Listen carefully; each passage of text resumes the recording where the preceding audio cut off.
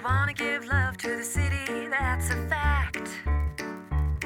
But you're gonna need help if you wanna make an impact. Well endowed, you want to be well endowed with the Edmonton community. Things really happen when you find that you're well endowed. Hi everyone, welcome to the Well Endowed podcast. We're your hosts Elizabeth Bonkink and Andrew Paul. This podcast is brought to you by Edmonton Community Foundation, and we're a proud affiliate member of the Alberta Podcast Network. Edmonton is full of generous donors who've created endowment funds at ECF. These funds generate money to give back to Edmonton's community. On this podcast, we share stories from spaces where endowments and communities intersect, because it's good to be well endowed. And just to kick things off, a quick reminder that we are currently seeking volunteers to serve on our grant subcommittees. The deadline to apply is March 7th, 2019, and you can check out our show notes for more details. All right, what's happening on today's show, Elizabeth? We're going to hear about a wonderful and funny improv group called the Sphinxes. Yeah, that's right. And I do just want to have a little disclaimer here that I actually do some contract work for Rapid Fire Theatre, which Sphinxes is a part of, but I can also tell you all about Sphinxes because it's actually a really cool thing that they're doing over there. So Sphinxes is an improv show that focuses on narratives led by the female, trans, and non-binary identifying cast of Rapid Fire Theatre. And the show really came out of a need in Edmonton's theater scene to provide spaces for underrepresented communities to be able to create work and tell their stories. So it's been really cool to see this show grow over the last 3 or 4 years. And the cast right now is, I think it's almost about 20 people, which is very, very cool. This show also is a great way to challenge some assumptions and explore the concept of femininity and non-binary issues and lived experiences. And I hear that Lisa caught a show and had a pretty hard time holding the recorder still because she was laughing so hard. They are really funny. And yes, Lisa Pruden got to take in one of the shows and talk to two of the Sphinxes, Julia Grachowski. I'm Julia Grachowski. And I am also an ensemble member of RFT, Rapid Fire Theatre, and I am a freelance video person and editor, and I am a very proud Sphinxes member as well. And Jolene Ballantyne. Hello, my name is Jolene Ballantyne. I work at Rapid Fire Theatre as the Director of Education, and I'm a proud Sphinxes member.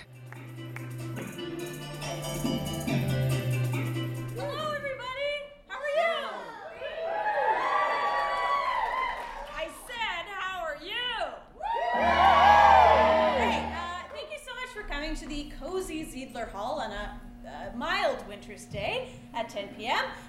We are all together the Sphinxes. Hit it! Okay, let's try that again. Okay. We are the Sphinxes!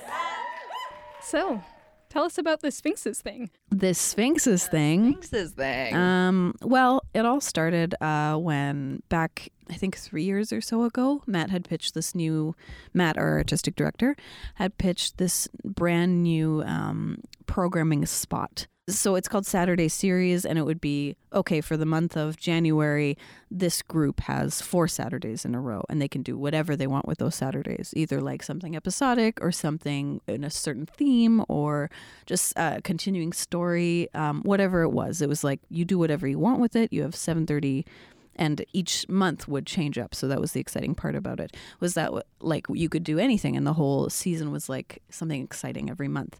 So we had pitched, thanks to our old buddy Amy and ex-AD of Rapid Fire Amy Shostak, who now lives in Vancouver, a format called Sphinxes, which was essentially just the first initial rudimentary idea was just let's get all the femmes, female and trans and non-binary folks in Rapid Fire Theatre and just do a show. And that's kind of where it was born. And do you want to add anything? Yeah, just like we had seen examples of it before, and none of us were truly satisfied with the shows. It was always kind of targeted as like, oh, girls' night out, like drinking, partying. And we were like, that's not a great representation of what stories we have to tell. And we really just wanted that to be the focus. Just a platform where we could tell stories that weren't influenced by men, that we could be proud of. And so we started jamming out. So that's what I would like to see in this tap out monologue. Thank you. Love it. And we'll seize that scene in 3, 2, 1. It was the morning that I was going to teach my first yoga class. I have been preparing to teach this yoga class for 4 months, and I've been doing Kegels for the last 6 years. I've been just squeezing my buttocks since I came out of the womb, and with those credentials, I thought I'm gonna open my first yoga studio. I wanted this studio to be very body positive. And I wanted to make sure that we would just squeeze all the toxins out of every little fissure of our bodies, because that's how biology works. So I'm prepping the room. I'm rolling out the cork yoga mat. I'm laying down all the water bottles filled with urine. I'm burning sage to smell in the air.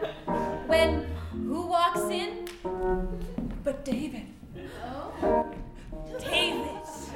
David! David!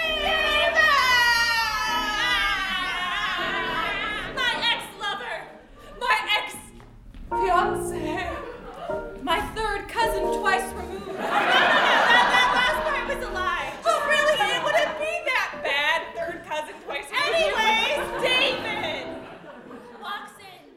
And we realized that the content had changed significantly and that these stories were richer, and we were hitting content that we had never done before because on Rapid Fire stage. On basically. Rapid Fire stage, because we had just never had the platform for it. We'd never had the opportunity to come together and experience these shared experiences with like-minded folk. And sharing those experiences kind of just brought out more and more of them, and created what we wanted to create was like that safe space of just feeling like, okay, I can truly be who I want to be on stage and say what I want without being afraid, like removing that barrier of being, even anxious or a tiny bit afraid to be on stage and make jokes, because it's like, oh, I don't know if I'll be funny or if I'll just be saying a dumb lady thing or something like that. Or that the other members on the stage would be uncomfortable by the content. Or that, yeah. Because something that we really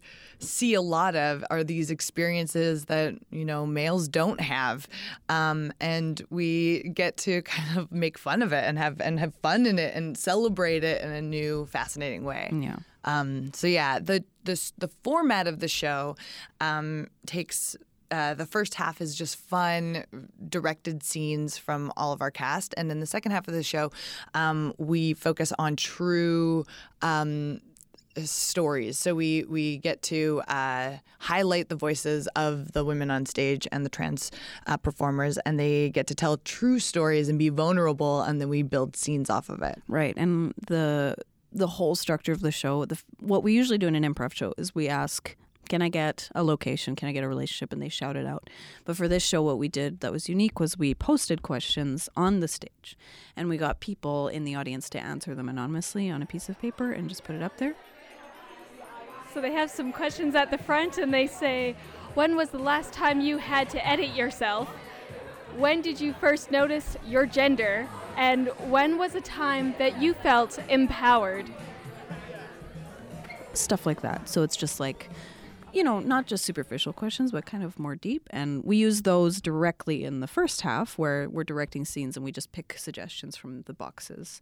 In the second half, we take one suggestion and then we just run with it. And we do a format called That Reminds Me of a Time, which is linking just millions of stories where we kind of are like, oh, that reminds me. And it goes like from point A to point G, of different tangents that kind of, create the stories. So it's just a focus on stories, whether it's the audience stories, whether it's our stories, shared experiences as just like a general story that we've all experienced as a group. It's just about like featuring those. It's front and center.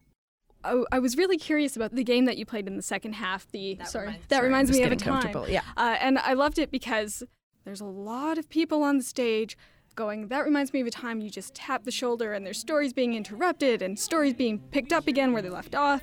We build from the ground up. We go over each other's houses. That reminds me of a time, for the job that I have right now, it was the most extensive interview process ever. I had a phone interview, I had a 2-page application, a phone interview, an in-person interview, and then a panel interview.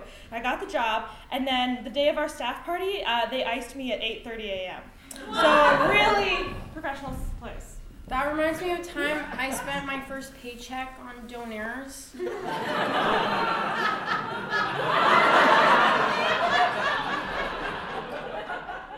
That reminds me of the time when I was a kid and I couldn't afford an iPod, so I had like a portable CD player and I only had one CD, and it was the Spice Girls! And so...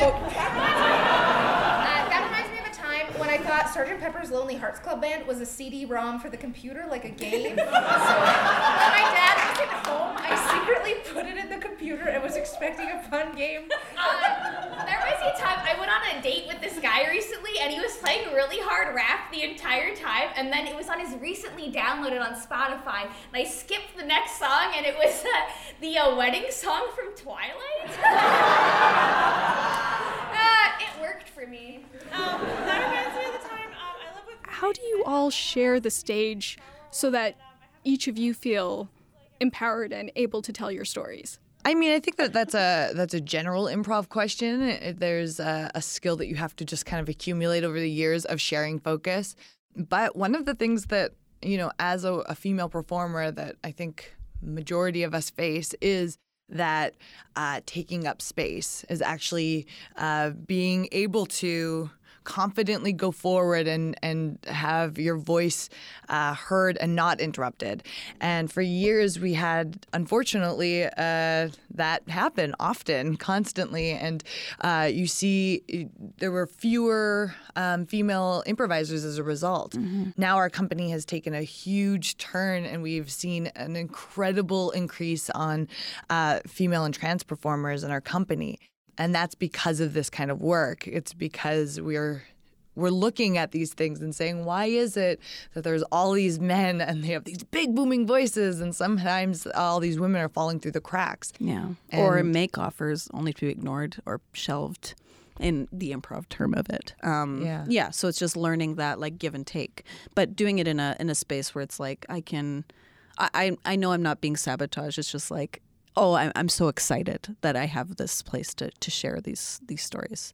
Yeah. And in the rehearsal process, like we just saw that those issues were not issues. Yeah. That everyone was so eager to listen to the stories and we're all so excited by them that the excitement kind of just allowed everyone to kind of cohesively put this show together. Yeah, and it comes from a knowledge, like the experience knowledge of beats of like when a story is done, when a story is just about to get good, so when it's okay to cut it off. Like, a lot of that stuff comes from experience. But yeah, in the rehearsals, you definitely, the first time that we tried out that format, it was just like electric, and it just that's inspired. When we found it, and we're like, yeah, this is the thing that's inspiring everybody, and it was so funny inherently that it was like very little to do to make it successful, I suppose. That's how I mean, it's also something to be said about the fact that we're all professionals and that we do have the skills, and that we wouldn't be in rapid fire theater if everyone didn't have a level of skill to begin with. Yeah, so. and like, I mean, we do get practice Friday nights, twice every Friday nights, twice on Saturdays as well, depending on, what you're signed up for that month. But we get a lot of time on stage to like get over that fear or to learn how to navigate it and learn how to, like, as a person, how do I do that best kind of thing. I got to be part of the audience a few weeks ago, and it was so funny. Obviously, it's a good time in the audience. But is there anything else that you're hoping the audience takes away from each performance? If anything, I don't know if you're going to speak to this, but this is kind of indirect, but I will get to it. In the first days of Sphinxes, we noticed that we were getting a crowd that we wouldn't normally see at our shows that we do on Friday nights or Saturday nights.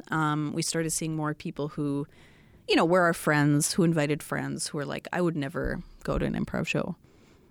But then I saw this and I was like, oh, this is for me. This is something I feel happy about going to, and I don't feel like there's going to be some icky, like weird blue jokes that make me feel are inappropriate or like incredibly offensive. Or not informed. Yeah, or not informed. Yeah, exactly.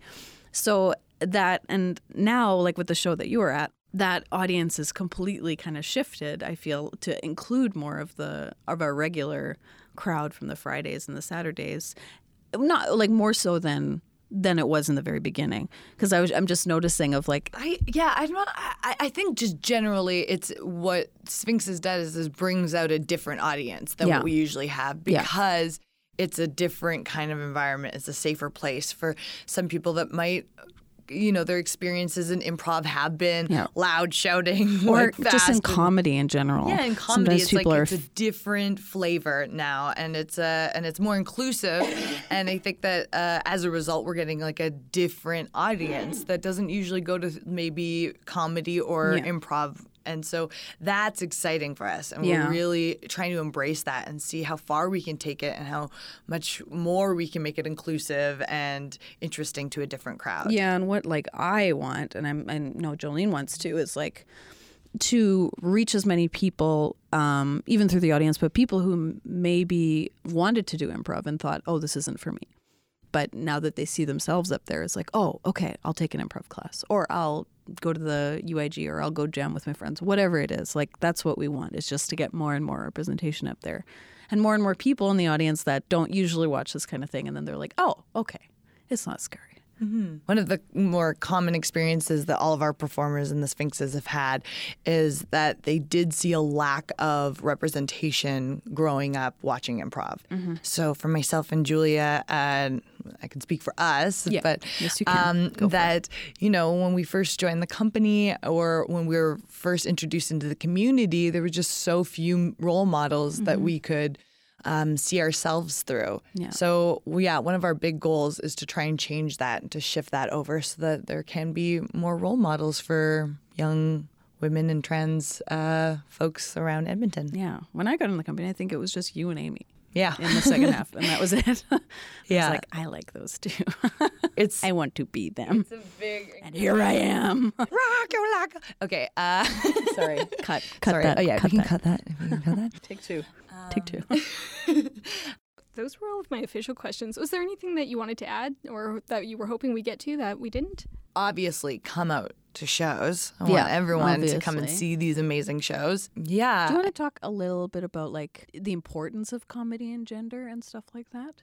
Well, I don't. Well, maybe if it resonates with you. I don't know. I'm just thinking like with like all the stuff that's going on in the world and things like that. I think comedy is a great place that people turn to for either catching up on news or getting opinions about things. And I think it's good to have the representation there to get more perspective so that you can understand how, some political thing or some, world event impacts different communities. So I think it's just, that's another reason why inclusion and representation is so important to us and in general is like perspectives. It's always good to have more perspectives because then hopefully people will listen and hopefully people will see it and be like, oh, I see. That's where you're coming from. Yeah. And I think one of the things to really note about the show, because I don't want people to leave thinking or, come into the show thinking that this is going to be some sort of lesson or some intellectual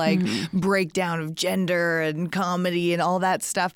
Really, we're just a group of people who are hilarious, and we're telling some really fun stories, and we're creating content that we don't usually get to see. Yeah. And so that is what we want to really drill home, is that this is a funny show. This is an improv show that will have you in stitches. It will have you laughing.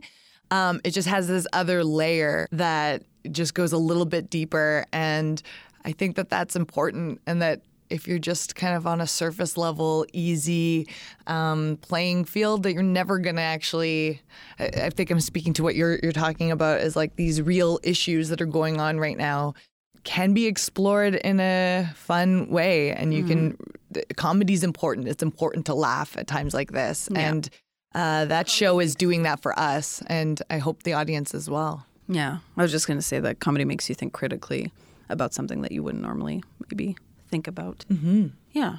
But yeah, I also wanted to add that it's not a show that if you attend it, you're going to get a cookie. No, you're going to come to this show because you want to have fun, and you will. Yeah. And also I wanted to add like how amazing it's been to have started this little idea of just like, let's get everybody together and perform together, but to see how like, I feel like even I can see between the Sphinxes, that's what we call just like all the female and trans and non-binaries, people in Rapid Fire, is like the relationships and the kinship that's going on and like the strength that that we have together, just I think as a result of performing and sharing and being together more and just like being able to talk and say stuff out loud together. It's just been such a beautiful and lovely thing to just see. And I just hope that if anything, you know, that energy and that love and support will just continue for all of time.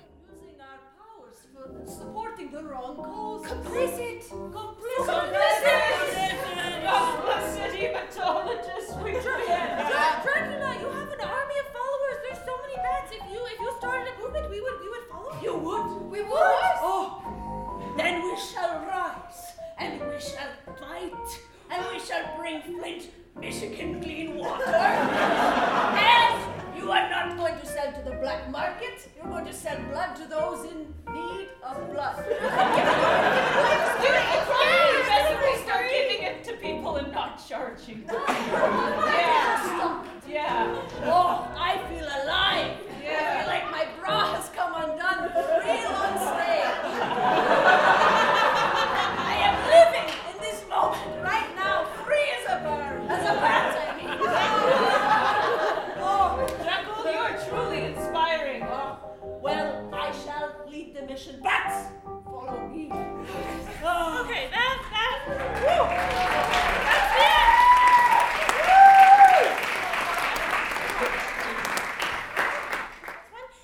Thank you so much. The Sphinxes tonight have been Marguerite, Sharon, Christina, Maria, Katrina, Elena, Sarah, Meg, I'm Julia. Good night.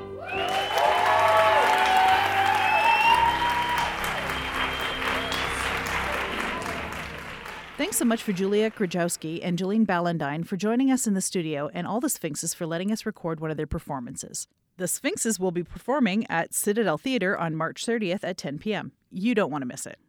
Yeah, you really don't. And you can get tickets by visiting rapidfiretheater.com, and we'll also have a link in our show notes. Also, warning, hilarious content. There's a high risk of laughing so hard that you snort, possibly pee your pants. Carbonated beverages are not advised. Just kidding. They're pretty tasty over there, so maybe grab a snack at concession while you laugh your face off. So what's next, Andrew? Well, next is our community shout-out. And Elizabeth, when you think about sci-fi and fantasy novels, what are some of the first images that pop into your head? Mostly just, weird aliens and stories about, faraway places and that kind of thing. So Yeah, absolutely. Yeah, fantastical things like space warriors, alien royalty. All that sort of stuff kind of pops into most folks' heads, I think. Well, on this episode shout-out, I want to give a nod to Malcolm Azania's upcoming book, The Coyote Kings versus the Myconauts of Plutonium City. Malcolm is a good friend of the show, and listeners may remember him from the story he produced for us about the Edmonton Area Land Trust in episode 28, or my interview with him about gentrification and the African communities that live in the Boyle, Macaulay, and Alberta Avenue neighborhoods back in episode 10. When Malcolm isn't podcasting, he's, among many things, writing sci-fi and fantasy novels. His first novel, The Coyote Kings, was shortlisted for the Philip K. Dick Award and the Locus Best First Novel Award, and his fans have been asking him to write a sequel ever since. And now he's doing that. So where the first novel left off with the protagonists Hans and Nihad setting sail to find new adventures around the world, book number 2 catches up with them right here in Edmonton. And since then, the boys have opened up a detective agency and are embarking on a harrowing adventure after a former professor of theirs is murdered in Fort McMurray. So as they chase the case, a much larger conspiracy unfolds that potentially involves, biker gangs, the RCMP, big oil, all sorts of fun stuff. I really love when fiction writers embrace their hometowns. It's not always recommended, especially by publishers, to set your stories in lesser-known locales for financial reasons, which is why so much of the lit out there takes place in major centers like New York City, San Francisco, LA, Tokyo, so on and so forth. But Malcolm is a champion of Edmonton, and it's always a treat to see yourself and your community reflected in stories written by other folks out there.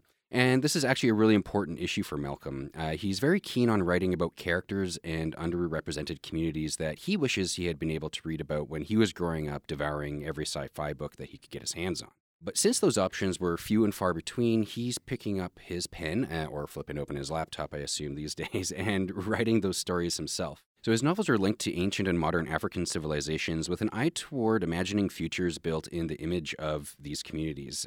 So he calls his genre Afrotopianism, which I think is really fun. And if you'd like to learn more or subscribe to the serialized release of the Coyote Kings vs. the Myconauts of Plutonium City, you can check him out on Patreon, and we'll have the link in our show notes. Oh, Andrew, before we go, we have a few award deadlines to share. That's right. We don't want folks to miss out on funding opportunities, so what do we have coming up? First is the Belko Brasso Métis Awards, which you've all heard about in our last episode. There's also the Winspear Scholarships for Advanced Classical Music and the Ronald and Vera Sheen Memorial Scholarship. Both of these awards focus on students who will study classical music. You can visit ecfoundation.org for application details. The deadline to apply for all 3 of these awards is March 31st. Have we mentioned to check our show notes for the links? I think we always mention to check out our show notes for the links. But just in case you didn't hear us before, check our show notes for the links. And that brings us to the end of the show. Thanks so much for listening. We really appreciate it. If you have time, please share this episode with your friends and leave us a review on iTunes. Those iTunes reviews are a big help. We're also on Facebook at Well Endowed Podcast. Please come by and say hi to us there. Thanks so much for hanging out with us. We've been your hosts, Andrew Paul and Elizabeth Bonking. Until next time. The Well Endowed Podcast is produced by Edmonton Community Foundation and is an affiliate member of the Alberta Podcast Network. The show is edited by Lisa Pruden. You can visit our website at thewellendowedpodcast.com. Subscribe to us on iTunes. And follow us on Twitter at the ECF. Our theme music is by Octavo Productions. And as always, don't forget to visit Edmonton Community Foundation at ecfoundation.org. Well endowed.